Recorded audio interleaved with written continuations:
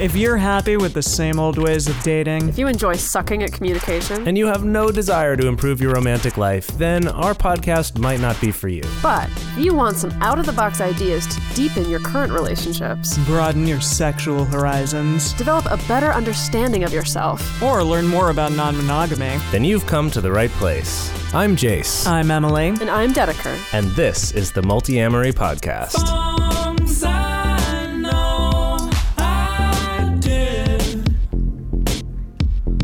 forcing me to form myself to fit. On this episode of the Multi-Amory Podcast, we're talking about rules versus agreements, featuring special guest Boundaries. So, actually, in putting this episode together, I noticed a huge shift in the polyamory advice out there since 5 years ago or so when we started doing this podcast. And that's that more and more people are discouraging rules and not leaning so hard into rules when they're giving advice about getting into polyamory or opening up a relationship. And that is a change even from just 5 years ago. And then even a bigger change from 10 years ago or 20 years ago is a huge change from that. And yet, it's still one of the most common assumptions that people make when they think about opening up a relationship or when they think about what non-monogamy is, or even when they think about what any relationship should have, even monogamous ones. It's like people don't even ask the question a lot of the time because they just assume.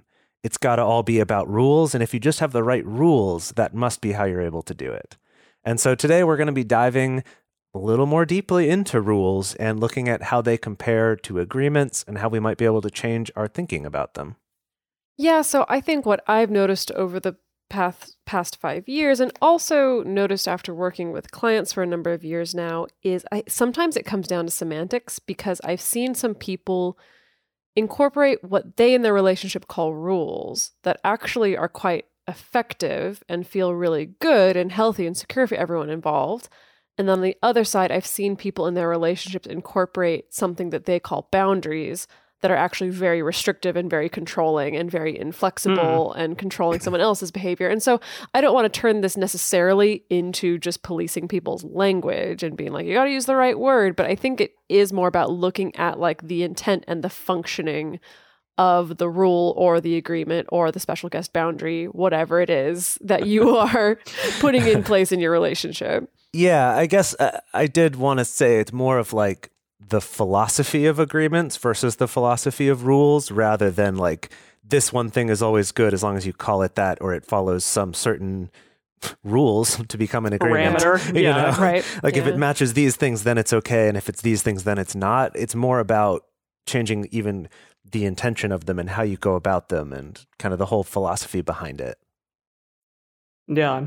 So we're going to start off here with rules because I think it is kind of the one that people, at least when we started doing the podcast and when we started like thinking about our own relationships, it became the thing that we were like, well, I don't know if this is something that we really want to do. And I remember in early interviews with other like experts in the field, some of them said, what? This is not something that you want to be a part of? Or even like the Ethical Slut, I think, talked about rules quite a bit because it was sort of with that parameter of we're in a relationship where there's a primary person and the rules are applied to the secondaries or to whomever as well. So anyways, we're going to get into what a rule actually is and why people do them. So people might do them to make themselves feel safer, especially if they don't really trust their partner or if they don't know their partner that well. Yeah. Or they just started opening things up and it's like, well,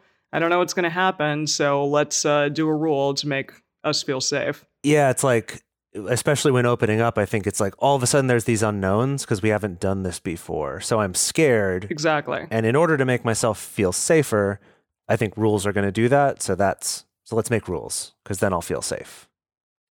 Yeah, and you might want to do it because you want to protect or preserve your relationship, especially, again, if you're opening up for the first time and there is a lot of unknown there, and you want to essentially keep the relationship still feeling the same way that it always has, still feeling as safe as it always has been. And so you might make a rule in order to sort of preserve that. Also, rules can give stability and clarity, or at least we think that they can. Stability in the relationship, clarity for like what each person wants. It becomes very clear and clear about what the people don't want as well. Also, rules are put in place just to get what we need. If we really want something, then we might put a rule on it and say like, okay, like that way I'll always get what I need. At least that might be the idea. Okay, so that one's the most interesting one to me because especially as we're talking about like, is it about rules? Is it about agreements? Is it about boundaries? Is there something that underlies all of that? And I think it really is about just being able to communicate what you need and maybe even what you fear as well. Because, okay, I'm going to put this out there. This is not necessarily, I have not put this theory through the gauntlet of criticism and thought and stuff like that. So this is kind of untested as it is. I have a theory that the better you are at communicating your needs and your fears to your partner, and the better you are at understanding your partner's needs and your partner's fears, combined with wanting to help your partner get what they need and wanting to help your partner, not be in a constant state of panic and fear. I feel like the more that information is understood amongst both partners, the less of a need you have for things like rules. That's my suspicion. That is my suspicion.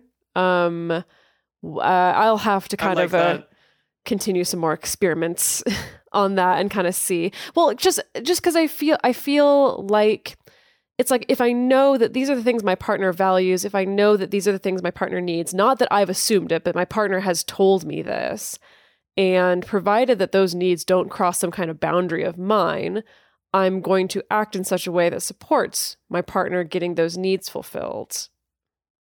Yeah.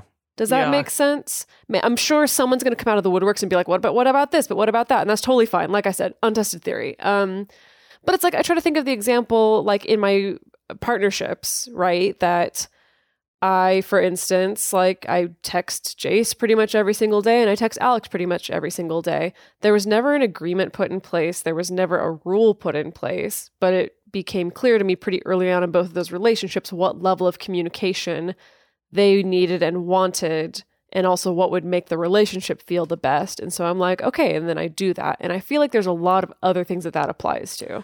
I think combined with the trust and belief that your partner will do the same for you.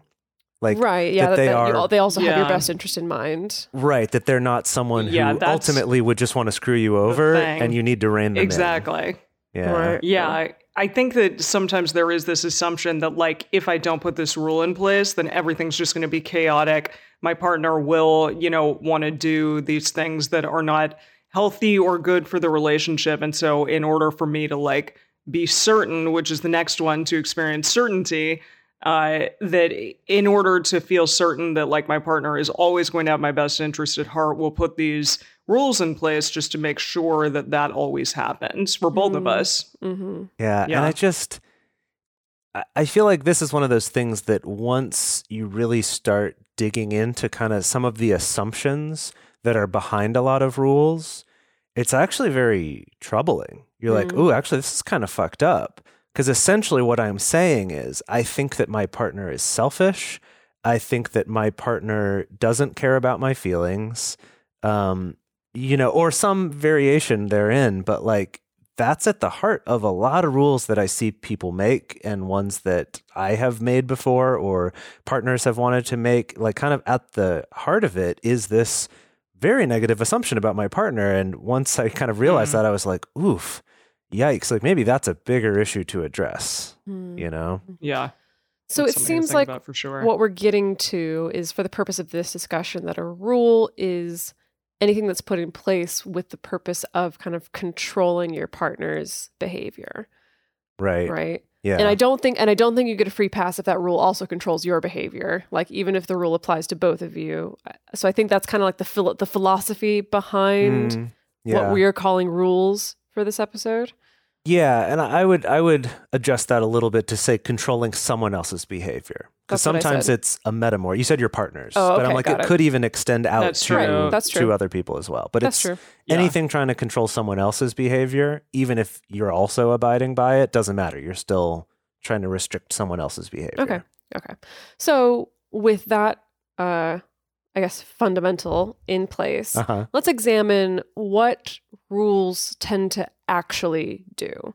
And one of those things is that rules, especially particularly controlling rules, tend to turn our partner away instead of toward us. So there tends to be more of an action, I feel, of like either protecting or pushing away rather than I'm bringing you in or turning towards you or looking towards you for what it is that I need.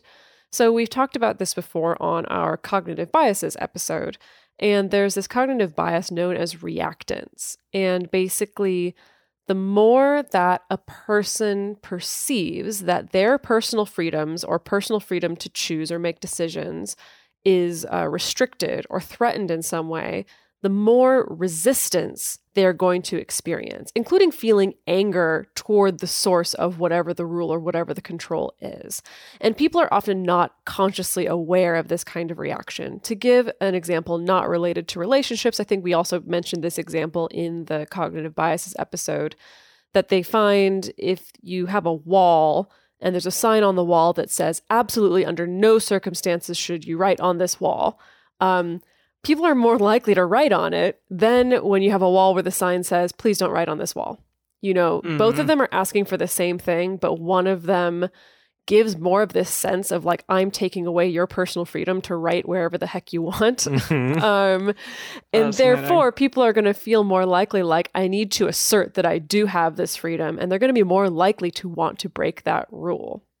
Yeah, it's so interesting. I found just like, I know this is maybe childish, but I've literally just this last week with Dedeker had this experience where there was something I was going to do. I was going to like switch over the laundry or put the clothes in the laundry or something. And I was literally getting out of the chair to go do it. And Dedeker calls from the other room and it's like, hey, put the laundry in. Don't forget to do that. And I was just like, and you were no, I don't want to. I mean, I did go do it, but I felt that reaction of like, don't you tell me what to do. Yeah. The dog is freaking out. Yeah, even the dog is like, hey, that's messed up. Yeah.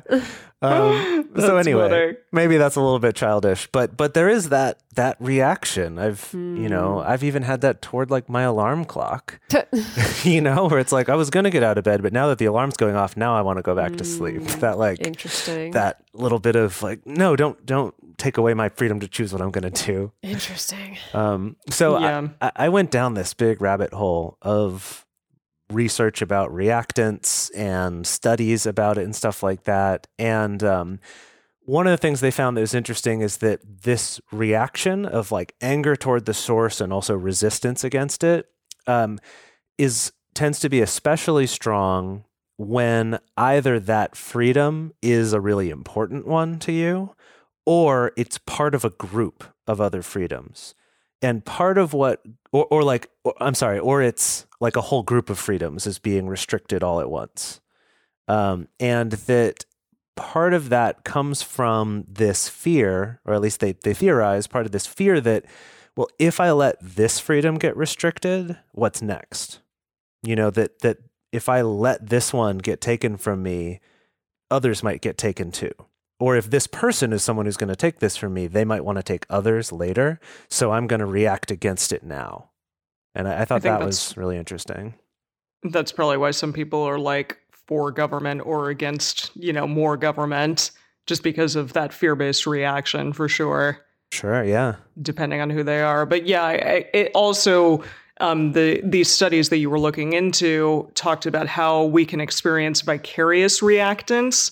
So it's like when we witness somebody's freedom being restricted, we experience this intense anger and also a desire for the thing that they aren't being allowed to do.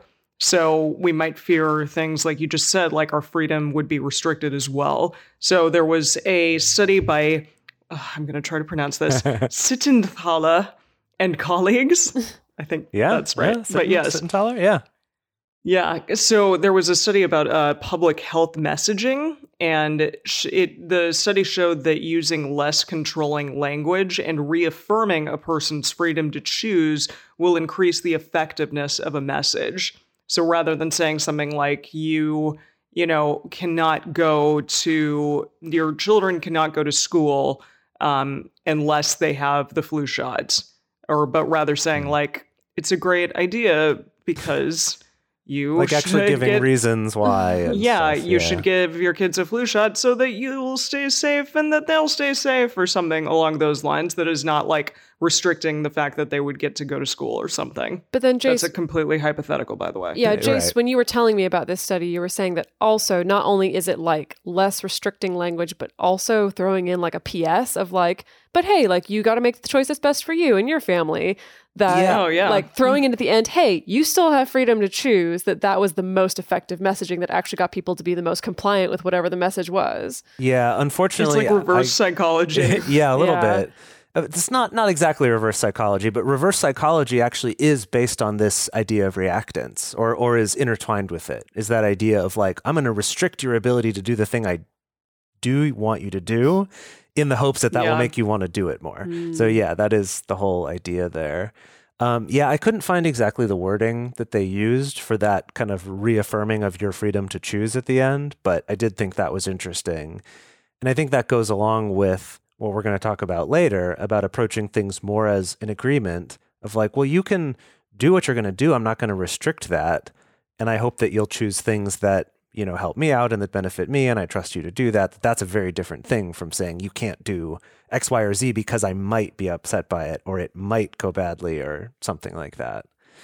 Another one with that vicarious reactance thing, that study was, it was specifically women watching a video of a meeting where the women weren't allowed to participate in a discussion about something. And that afterward, they found that the women who watched that expressed more interest in the topic of what that meeting was about than if, then they're like base level. And it's that idea of like, I'm more interested in this thing because I saw someone else's ability to participate being taken from them. And so it has become more important to me in the same way it probably became more important to those women in the video, although I think they were actors. But still, yeah, so it is really interesting. And then lastly, just that short-term restriction is more likely to be accepted. So that is, even if someone is going to really limit your freedoms, as long as there is an understanding that this is temporary, that's going to elicit less of that reactant response. And the example is... you can't go outside in a storm or something. Sure, yeah. Or like, if someone... there's an earthquake and someone comes in and is like, everyone go this way quickly, like into this hallway, whatever it is, you're more likely to not be like, no, I can choose where I want to go. Because it's like, yeah, I get it. This is just an emergency. Unfortunately, people can abuse this for things like Homeland Security laws, where it's like, oh, well, this is an emergency, everyone. Don't worry, it's just temporary. And then 10 years later. It ain't. Yeah. Well, I'm thinking, but to apply it to relationships and not to like national security emergencies or weather emergencies, I feel like this could be something like, I don't know. It's like, yeah, I know you had plans for a date tonight, but I'm like knocked out with the flu and like puking every 10 minutes. Like, I'm really sorry. I really need your help taking care of me tonight. And so do you mind rescheduling your date? Something like that. I might even propose something. So I think we'll get to that actually a little bit later with one of the other examples. But I would say more it's something that like the idea of I'm pregnant right now. And so while I'm pregnant, let's put some rules in place about our dating habits or something, with the understanding that like this is do this. Right, this is temporary during this time. That's just an example. It depends what the rules are still. But just an example of that's probably going to elicit less reactance and resistance because we understand clearly this is temporary. There's or a this is for a special circumstance or something like that. Yeah. Okay. So let's move on to what else rules actually can do. Rules are kind of inflexible, and they can often lead to things like legalistic disputes.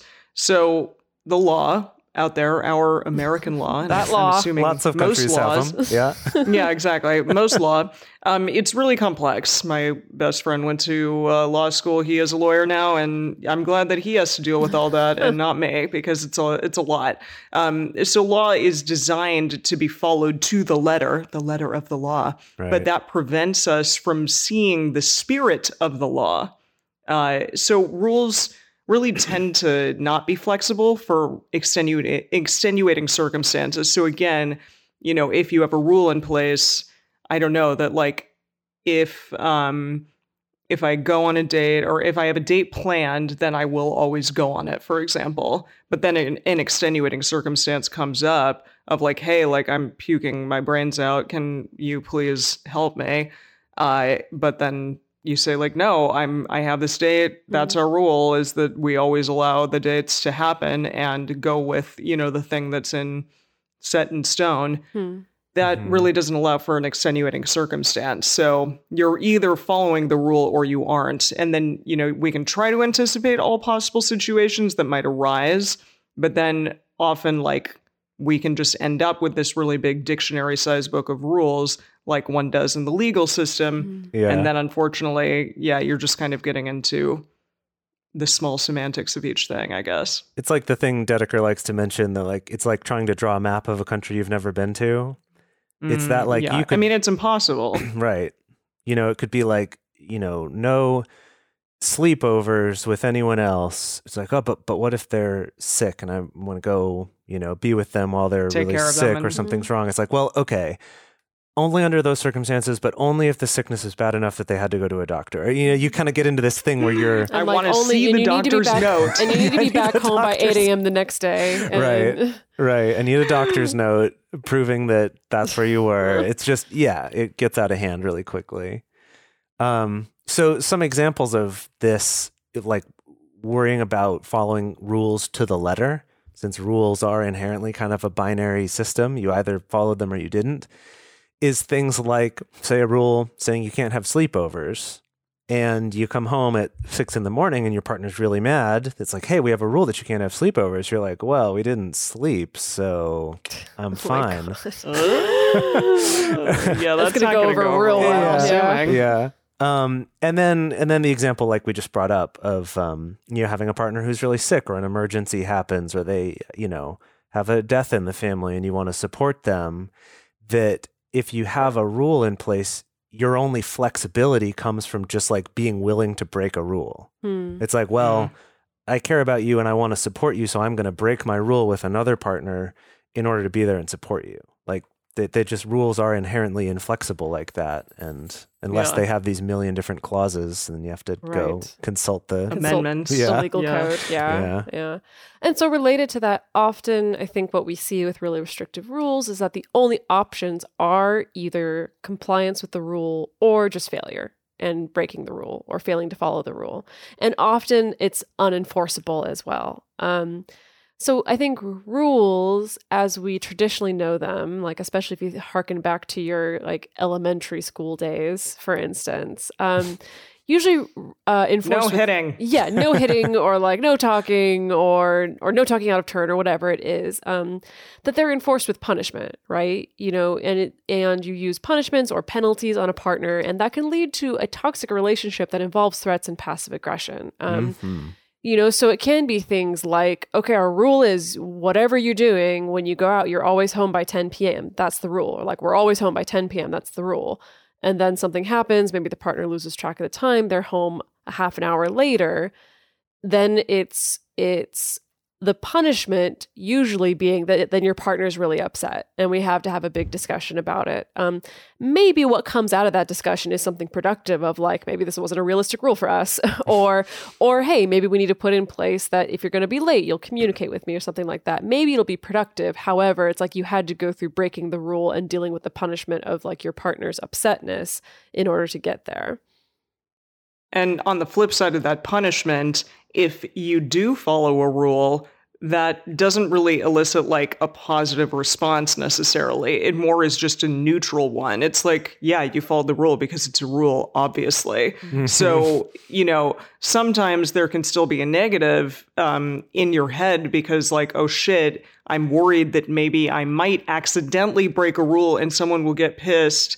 And then also, as more rules are added to the equation because of those extenuating circumstances or because of all of those things that come up in life, there's really like fewer and fewer ways to show your partner that you care, or to accept caring, because you have these all of these like required behaviors that occur instead of really affectionate and loving ones.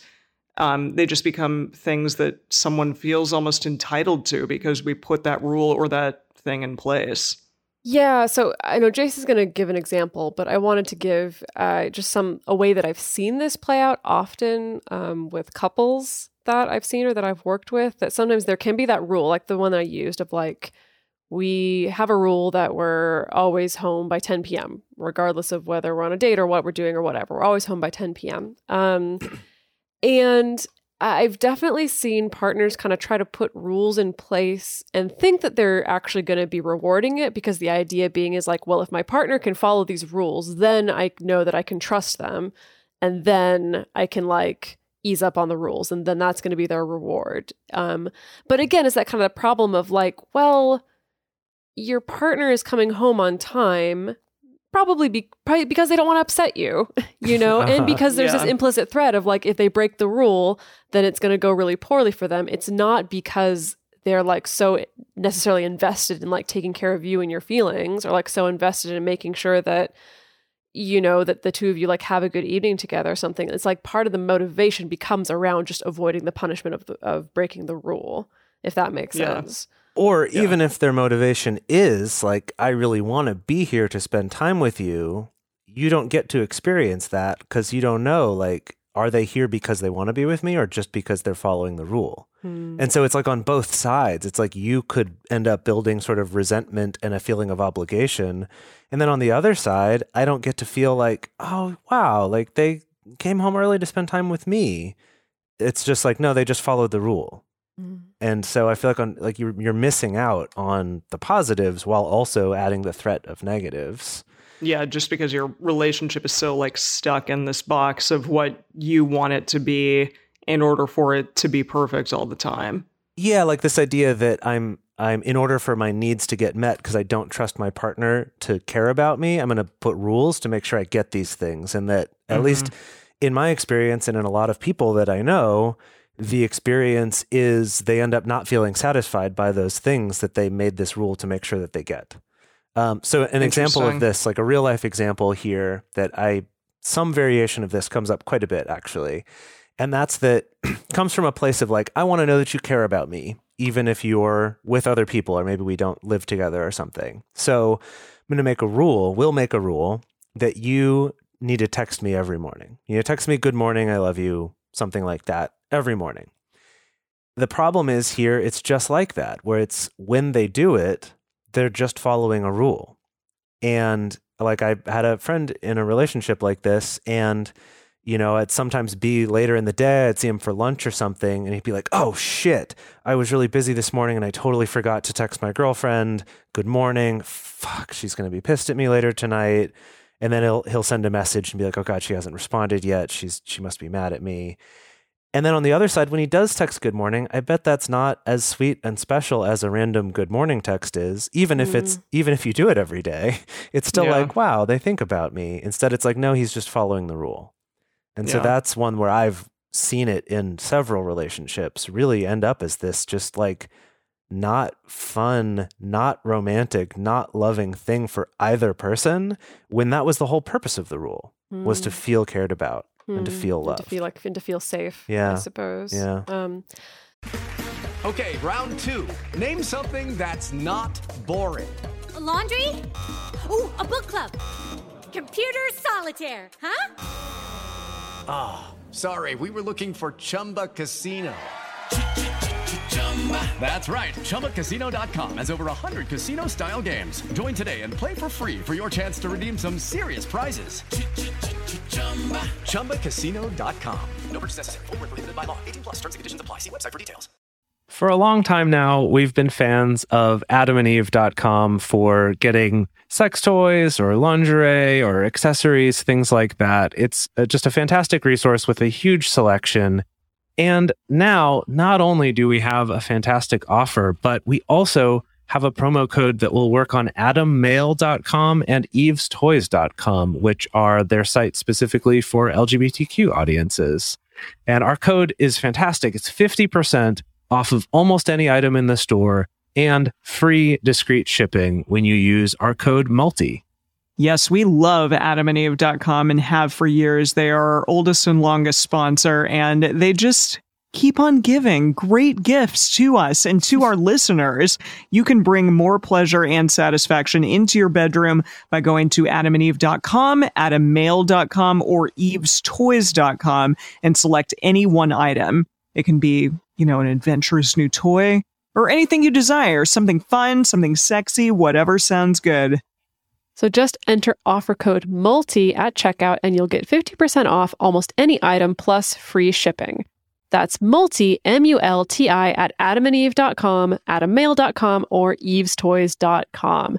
This is an exclusive offer that is specific to this podcast, and it's better than any offer that is currently available on their site. So again, use code MULTI to get you not just the 50% discount, but also the 100% free shipping. Code MULTI.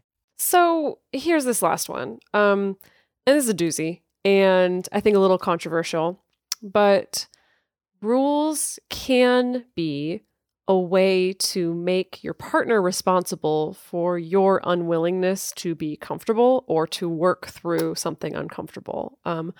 Or rules can also hide the fact that you're not compatible and that you just want different things in the relationship. And so the thing is that, if I'm uncomfortable with something or uncomfortable with something my partner is doing or uncomfortable with the direction my partner is heading in the relationship, I can either discuss it with my partner and we can work together on the ways that I can grow or we can grow, or we can negotiate, we can figure out what's going to actually make this work. Or I can just make a rule that forbids my partner from doing the thing that they're doing that's making me uncomfortable, and it protects me from the situation. The metaphor that I think I've mentioned on this show before, and it's been a while though. Tell us again. I have the story of the thorn. Little thorn story. I don't remember. You don't Say remember it. that?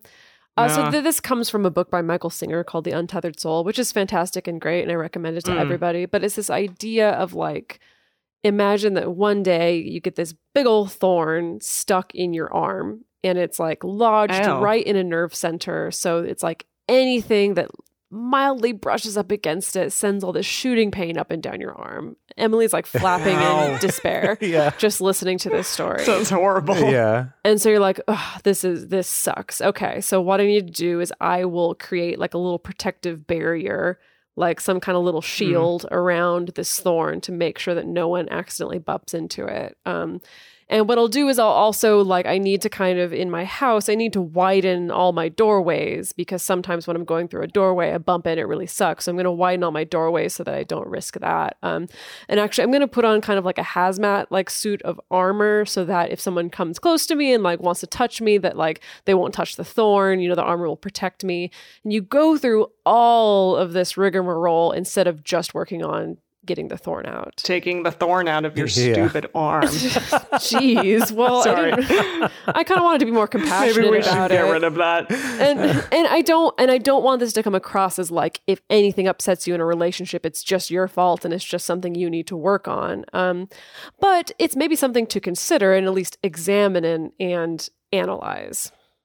Yeah. So, and then the example of being incompatible is something like my partner and I fundamentally disagree about something important, about our future.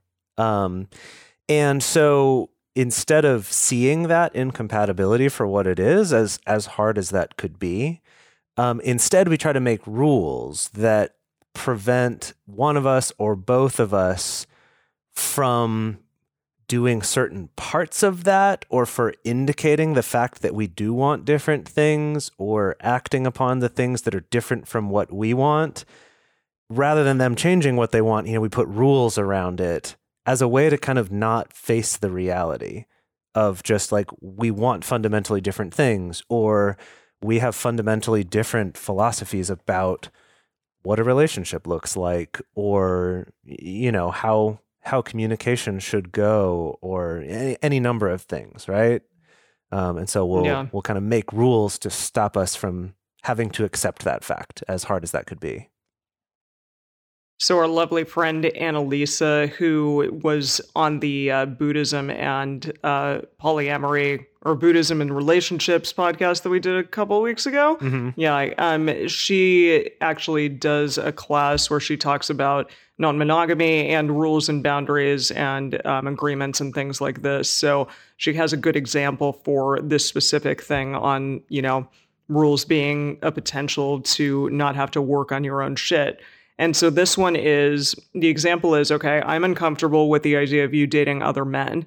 So that shouldn't be followed by, therefore we should set up a one penis policy type of situation. This is assuming, that's the rule. Assuming a relationship, like a heterosexual seeming relationship. Heterosexual that relationship. Is opening up. Okay. Or even, I guess it would be a heterosexual one. If a homosexual relationship with two men is going to be non-monogamous, I'm assuming be a two penis policy. The one penis policy, it would be a two penis policy. Yeah, not one penis. So, all right. So instead of the one penis policy thing or a rule, instead that should be followed by something like, I'm going to work on this. While I'm working on it, please understand that I'm going to have some fears. It would be amazing if you could be supportive. And so maybe that support would look like something of, maybe you don't date men for a short period of time. It might look like you just help your partner process what they're going through while you are dating men. Any number of things, but it basically is about helping your partner in their growth, not shouldering their fears so that they don't have to. Yeah. Yeah. That's great. Gosh, I could go off on this for so long. I'm not gonna. Maybe I'm gonna. No, I'm not. You wrote a whole article about it back in the day, and that's I think our most talked about post. Yeah.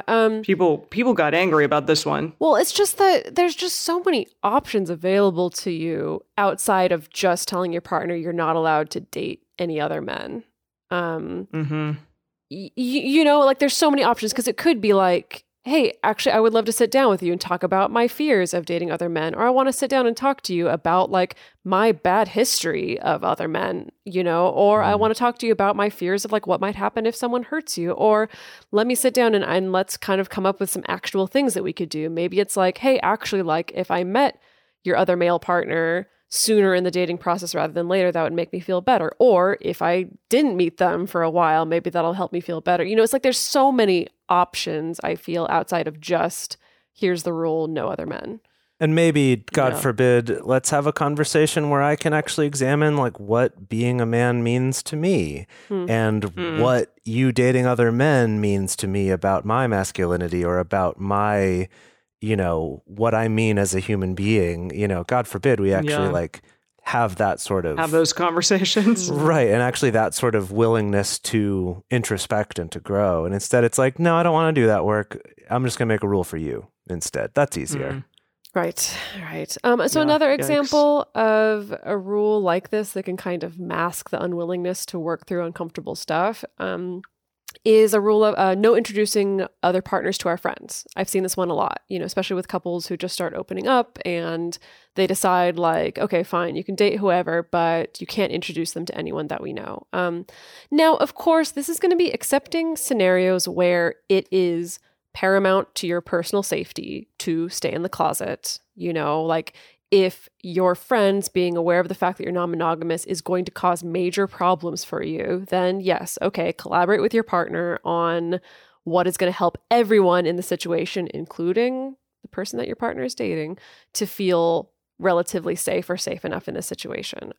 However, I do feel like in most scenarios, a rule like this, it can mask my worries of being replaced. Like I worry if you can introduce a different partner to our friends, then our friends are going to love that partner way better and think that they're way cooler and think that you've like abandoned me or like I'm old news, and then I'm going to be abandoned and totally replaced. It can mask worries of looking bad in front of your friends or being emasculated in front of your mutual friends. This idea of like, oh, if my friends see that like I let my partner date a bunch of other people, they're going to think that like I'm a dupe of some kind or A dupe. Well, you get what I mean. Like a DOOP. People have those worries. And again, it's kind of like I'm not willing to sit down and have these uncomfortable conversations with you of like, hey, this brings this up for me because, you know, I have this story that like if my friends meet your other partner, they're going to like them way more. Or if they meet your other partner, it's going to make me look bad, you know. And there's so many other options to talk about that and confront it and come up with things to do about that to make that feel better rather than just inflexibly deciding, okay, no, like our friends never shall meet, never the twain shall meet. Yeah. Yes. Yeah. And just another quick example of this would be in that situation where we have different ideas of what we want our relationship to be, where, for example, one person wants to have a monogamous relationship and the other wants to have a polyamorous relationship, for example, that sometimes a rule like don't ask, don't tell comes up as a way to just sort of hide ourselves from the fact that we are very deeply incompatible about this, where it's like, you know, we think it's like, oh, well, this is a way where we can both get what we want, sort of. But I feel like it can end up leading to bigger problems down the road because of the fact that it's preventing you from actually confronting that thing, preventing you from actually having to face it and discuss it and think about it and figure out if your relationship is going to work with these two people who you are. That was a weird way to say that. It's two people who you are. I think we get the gist. Yeah, you get the gist. All right, so now we want to look at agreements as an alternative philosophy to rules. So like we said at the beginning, it's not about just you phrase something differently and call it an agreement, now it's okay, but more this philosophy of making an agreement instead. So this is what we mean by that, and that's that it's making a change from instead of focusing on either requiring a behavior or restricting a behavior. Instead, it's a philosophy change toward turning toward each other, having honest conversations, taking ownership of your own growth, trusting each other to mutually care and respect each other, and then from there, discussing with each other what it is that you would really like. What are the things that are meaningful to you? What are the things that are challenging for you right now? And that this is going to be an ongoing conversation. Because if we are taking ownership of working on our own things, those are going to change over time, right? And so this is an ongoing conversation. It's flexible. Yeah, it's flexible. It's, you know, if an agreement ends up in a place where it's like, well, okay, yeah, we had this great conversation and we made this agreement that you're going to text me every morning and I get upset if you don't do it. It's like, no, we've actually just ended up back in the same place. Yeah. Yeah. Right. And so I think that's where people can, and I don't even know if agreements is the right term for this. Yeah, I agree. It gets all sticky, but it really, I think, does boil down to kind of the philosophy behind it. The intention. And the intention behind it, yeah. So I will say that I think that when we started this podcast, I definitely kind of came into it in much more of a harsh, like, any rule is bad, any agreement is good, you know, and then that's just what you got to live by. And I will say, after working with clients and seeing all the myriad of ways that people make this work, I've softened on that a little bit because I think I have realized like it's really more important to focus on what's the need behind this rule or this agreement that's working in the relationship. Is it working? Is it functioning? Is it helping everyone to feel safe and feel relatively happy and peaceful? And so I've recently landed on this training wheels metaphor, essentially. So if you look at, so especially for people who are just starting out in a non-monogamous relationship, or they're just opening up from a monogamous relationship, you can put in rules or agreements, whatever you like. But I encourage people to think of them like training wheels. And the thing is that training wheels on your bike, they were never intended to be a permanent feature of your bike. They were always intended to be something that you put on and you take off. That's why they're built that way. They're not soldered directly onto the bike. You have to attach them. Is soldering what you do? Soldered. Welded? Soldered? I've always said soldered. What is soldering? That's Is how you soldering spell a it. thing? That's how you spell it. I just think it's but it's soldered? pronounced soldered. My mind is blown right now. Yeah, you weld it. You weld. It's fine. Okay, you get what I mean.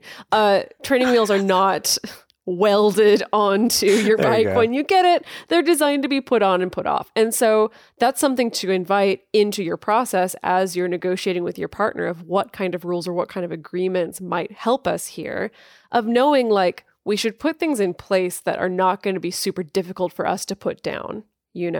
So that it can include things like putting sunset clauses on particular agreements or rules if it's stuff that we're just starting out with. And because this is the thing, if you do leave your training wheels on, it makes it much more difficult for you to actually ride the bike in the long term, right? Because it's like, if you're going to ride that bike for anything beyond just like up and down the sidewalk, like if you're going to go on grass, if you're going to get up any speed, if you're going to do any turns, if you're going to keep up with all your neighbor kid friends, or if you're going to go even more advanced level and try like some mountain biking, like on some trails and like really adventurous stuff. It's like if you have training wheels on in those situations, they make it potentially more dangerous and more difficult for you to actually be in that situation. Okay. Now I'm getting pretty like excited about this bike metaphor. I'll bring it back to real world situations. Is something like no sleepovers. Absolutely. I don't care what the circumstances are. Like you don't sleep over with someone else. It's like, okay, that's great for as long as you're going at like 5 miles an hour, just kind of maybe going on a first date occasionally with other people and not really escalating. But if you're intending to be building more ongoing relationships with people, or maybe deeper relationships with people, as the difficulty ramps up a little bit, it's like that training wheel that you have in place of like no sleepovers. Maybe it served you at the beginning of helping establish a sense of consistency and safety and knowing that your partner's not going to abandon you. But as you start getting a little bit more advanced, it's going to be the thing that holds you back. And if anything, if you try to go on like a freaking mountain trail with training wheels on, it's probably going to break those training wheels even. At the very least. Maybe your whole bike. Maybe your whole you. I don't know. That's true. And so I encourage people to think about that. It's like training wheels in and of themselves are not a terrible thing, but you are going to outgrow them. Or you're going to have to accept that we are kind of limited to just going back and forth on the sidewalk, whatever that means for you. And I don't know sidewalk of life. The sidewalk of relationships. And I don't know how well all y'all remember back having your training wheels, but I know some kids are like ready, like get those off of me as soon as I think I can maybe wobble on this bike and be okay. And other kids, it's really scary, but someone is there being like, no, let's try taking these off. And it can be scary, but eventually you would never imagine like, man, remember the days when I used to have training wheels? That was so much better than this. I do like this metaphor. It's a good one. It's a fun one. It is a good one. So just think of yourself as a teeny tiny baby with your training wheels. But then also think of yourself when you were a teenager and you were like, training wheels are for babies. I don't need that anymore, because it was true. Yeah.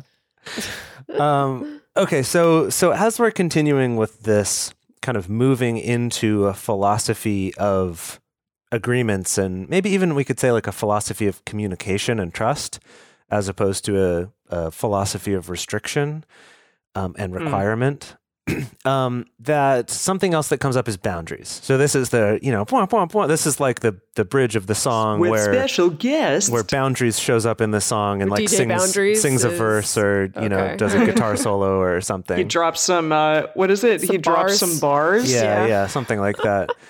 So boundaries comes in. And we're not going to go into this because we have a whole episode about boundaries, and it's honestly a little bit of a separate thing from what rules and agreements are trying to do. They're related and they're interconnected, which is why we want to acknowledge this here. And we will talk about boundaries a little bit more when we get into real life examples. But the basic thing here is to not confuse boundaries with rules or agreements. And they can get sometimes confused and because they are a little bit related. But the key difference here is that a boundary is something you set for yourself and that can be enforced unilaterally, completely by yourself. either by you removing yourself from that situation, generally, usually that, or by, stopping a particular action or something like that. Of your own. An action of your own. Yeah. Right? It's like, I'm not going to be in a room where this is happening, or I won't stay in a relationship where this is happening. Whatever it is, it's something that is for yourself, to protect your own well-being, and that you can enforce entirely yourself. So for more in-depth into that, our episode on boundaries is episode 178. Definitely recommend going back and checking that out. But just keep that in mind. And just something to be aware of with boundaries is that if you catch yourself thinking about your boundaries or saying to a friend of yours, like, I put this boundary up for my partner, or my partner keeps breaking this boundary of mine, or the two of us set up this boundary together, that's probably a good way to show yourself that what you're talking about isn't actually a boundary, but it might be a rule or an agreement, but not something that you yourself are enforcing, rather something that you put up and that your partner, keeps breaking or doing whatever. But that's something to think about, that actually you're not really talking about boundaries in this scenario. Yeah, it's a great little litmus test. Mm-hmm. Okay, so for the end of the episode here, we want to take a look at some concrete examples of what does it look like when you shift from a rules-based philosophy to more of a communication and trust philosophy, or we'll call it an agreement philosophy as a shorthand for right now. And then also, is a boundary an option here? Is a boundary relevant to this? And what would that look like? So who wants to take us on this little demo example? I'll take it. All right. Do it. Do it. So in this, That's smoking. Yes, smoking. So in this example, I have a personal feeling, and the personal feeling is I can't stand the smell of cigarette smoke, and I don't want to be around it. So that's my feeling. That's my preference. However, my partner occasionally likes to smoke at bars when they're out with their friends. Okay, so there's something that my partner does that runs counter to how I feel about it, or makes me uncomfortable or something like that. So there's a number of options of how we can resolve this or rectify this, essentially. I could put in a really restrictive rule, which is you are not allowed to smoke anymore, or you're not allowed to go out to bars and smoke with your friends anymore. Okay. Now, that rule could solve my problem of preventing me from having to be around cigarette smoke. It would probably be a difficult rule to enforce, honestly, because it would require me to be like keeping tabs on my partner and maybe having their friends report back to me on what's going on. It would require some work to enforce. They might get resentful. If you want to guarantee they really, really want to go to a bar and smoke, make that and that rule. too, yes. That's also the side effect, most likely in this situation. Okay. So I could ease up on the restrictiveness of that rule, and I could make a slightly better rule, or we called it kind of a Band-Aid rule. Yeah, I don't even want to call it better per se, but... Okay, but maybe slightly less restrictive, which is like, okay, the rule is if you're going to go out to a bar and smoke, you have to take off your clothes in the laundry room before you come into the bedroom. Like, you have to. There's all your clothes. You need to walk into the home and then take a shower, and then I feel like you should add that deodorant to it. and brush your teeth, and then you can come in. Okay. Yeah. Now, again, this gets me a little bit closer to what it is that I need. It doesn't allow for a lot of flexibility if it's like, well, it's freezing cold and I don't want to have to like take off all my clothes and be naked completely and like walk through the house in the dark, or something like that. So we could take it a little bit further. We could talk about it and we could come up with an agreement, and I can be like, hey, if you're going to go out to a bar and smoke, maybe when you come back, just kind of consider how smoky you and your clothes might be, and maybe take some steps to mitigate the smell before coming into contact with me. Or maybe my partner and I can work on like, what would make this feel easier? And maybe, he could be like, well, okay, I could get undressed in the laundry room, but I can also make sure that maybe I set some other clothes out in the laundry room ahead of time so that when I come home and it's late, I can just do that and switch clothes. Or maybe I'll keep an extra set of clothes in my car or something, so we could make it into a collaborative process of like, okay, how can I get what it is that I need in this situation? And to give them the freedom to maybe they have a different idea of like, oh, I could do this, and that would also solve the problem for you and help give you what you need. It allows some flexibility, and it allows them to take steps in caring for you. Yes, yeah. You could also have a boundary in this situation, and it could be like, if my partner gets into bed with me and they smell all smoky, then I'm going to go and sleep on the couch. And now this could be tricky because you could also turn that into a threat, right? Because then it can kind of loop around, and it could be like, if you come in smelling like cigarette smoke and get into bed with me, like, I am going to sleep on the couch and I'm never going to sleep in the same bed with you again. So you better make sure that that doesn't happen.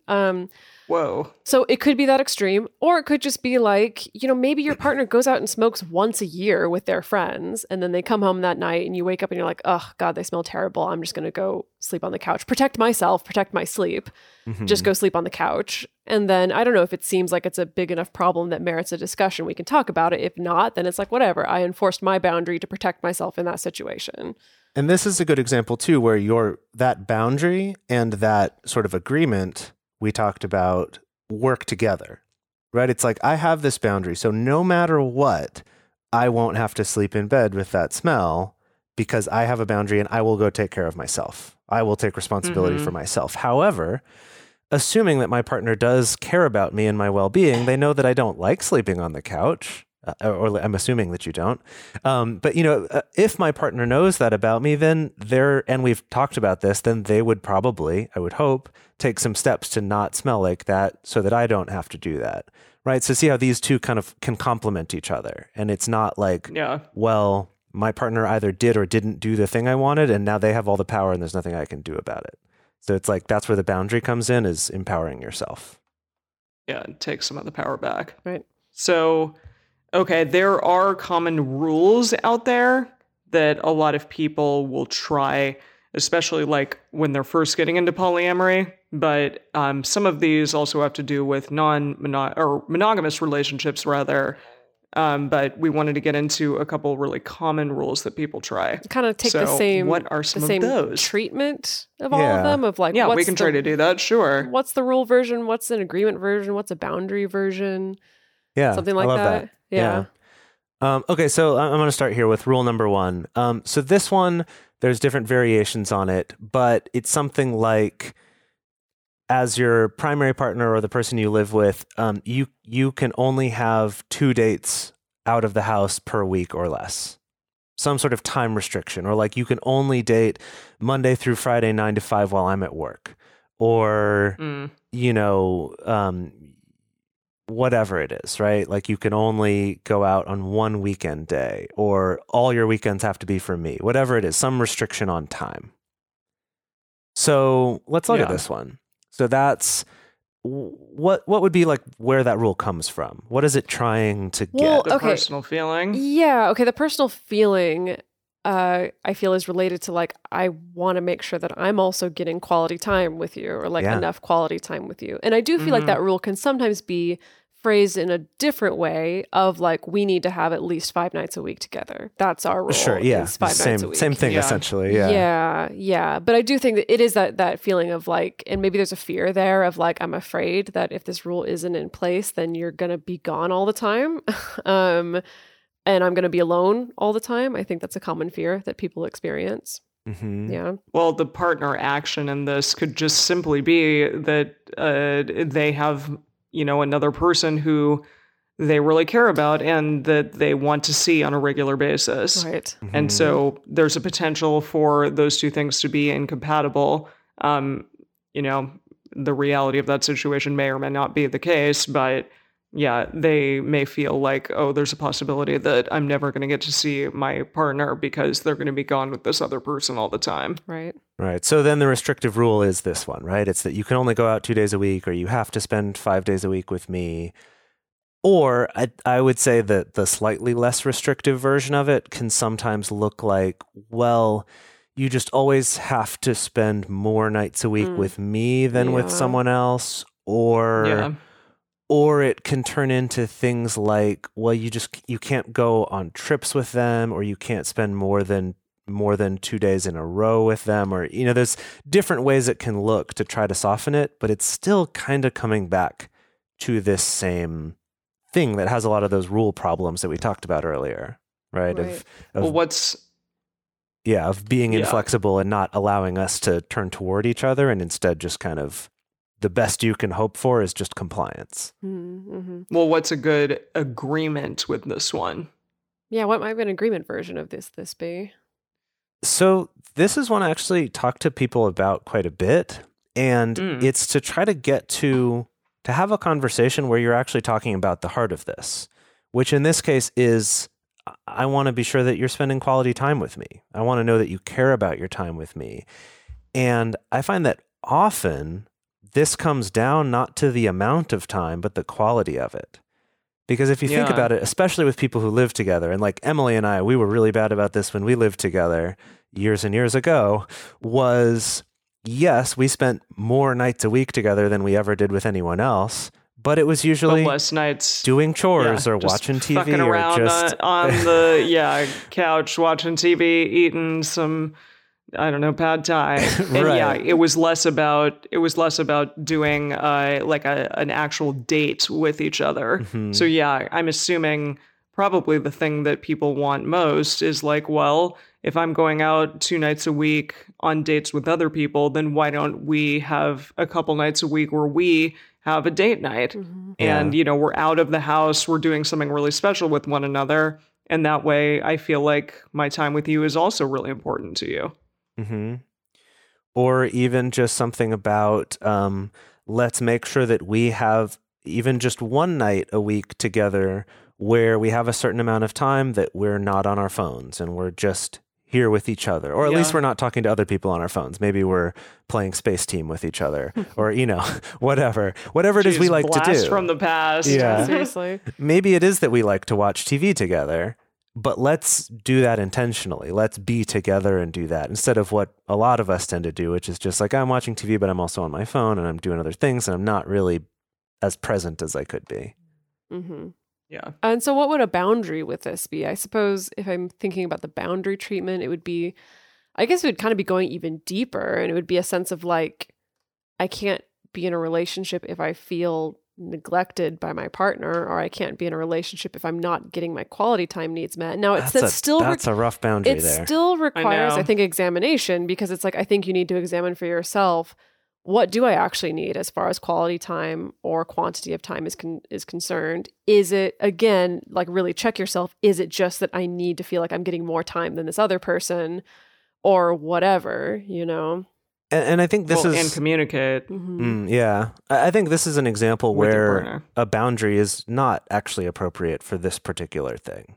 Like, I think it's, well, maybe not for like trying to enforce or change the situation, but it's like, but people have those boundaries. Maybe they don't maybe they don't state them, but it's like, I know I have those boundaries. If suddenly like I didn't see Jace for like weeks at a time and there was no communication, I'm like, that there's a boundary there clearly. Cause I'm like, I don't think I can be in a relationship like this. And so I would have to either, we'd have to kind of figure out, okay, how do we fix this? Or I'd have to leave. Like, people have those boundaries. I don't think that this is necessary. Again, like, it's a situation where it could be very easy to turn that into a threat.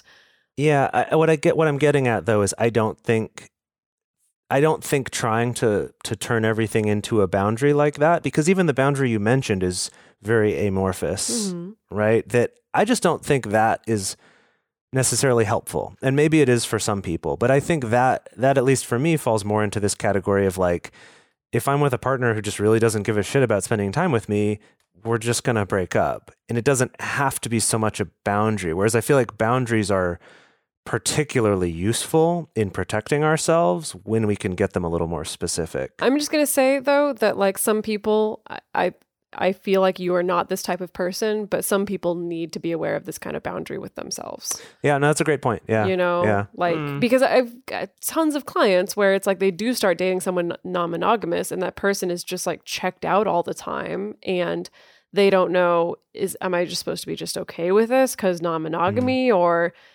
but it is nice when we do spend time together. But it's like, I think for some people it is important to be clear on that boundary of like, no, actually, I need these certain things in a relationship and this relationship is not giving it to me. Therefore, I need to make my own decision to protect myself and maybe not be in this kind of relationship. So in the bonus content for this one, we want to go through some more rules, some more really common ones. And we would love to do that now, but we're already at an hour long, and we gotta have some sort of standards for the length of this podcast. We have to have some sort of boundaries. Because never about before how long we want to podcast at you all out there. Yeah, never before have we gone over an hour, as our listeners well know. So, gosh, yeah, we gotta hold ourselves to that. No, but honestly, this is something that I think we all find really fascinating. This process of kind of looking at these and getting to the bottom of what it is what's really the purpose of these, and what are maybe more skillful ways of getting what we need. So we would love to do that, and to do that in the bonus content. We would also love to hear from all of you. What are your experiences with these? Do you have particular rules that you have struggled with, or that you still do think are really important to have in your relationship? Or was there something that came up in this that made you really realize, oh yeah, I could be going about this in a different way that might make my relationships better and more positive and more focused on turning toward and trusting each other? We would love to hear about all of that, as well as joining you in the bonus content. And to get access to all of that and to have a place to share your thoughts with other listeners, you can join our Patreon at patreon.com/multiamory, where you can discuss in our episode discussion thread, in our Facebook group, and in our Discord chat. In addition, you could chat about it publicly in our Twitter, Facebook, or Instagram. You can email us at info@multiamory.com, or leave us a voicemail at 678-MULTI-05, or you can leave us a voice message on Facebook. Multiamory is created and produced by Emily Matlack, Dedeker Winston, and me, Jace Lindgren. Our episodes are edited by Mauricio Bavanera. Our social media wizard is Will McMillan. Our theme song is Forms I Know I Did by Josh and Anand from the Fractal Cave EP. The full transcript is available on this episode's page on multiamory.com. With the Lucky Land Slots, you can get lucky just about anywhere. This is your captain speaking. We've got clear runway and the weather's fine, but we're just going to circle up here a while and get lucky. No, nothing like that. It's just these cash prizes add up quick. So I suggest you sit back, keep your tray table upright, and start getting lucky. Play for free at LuckyLandSlots.com. Are you feeling lucky? No purchase necessary. Void where prohibited by law. 18+ terms and conditions apply. See website for details.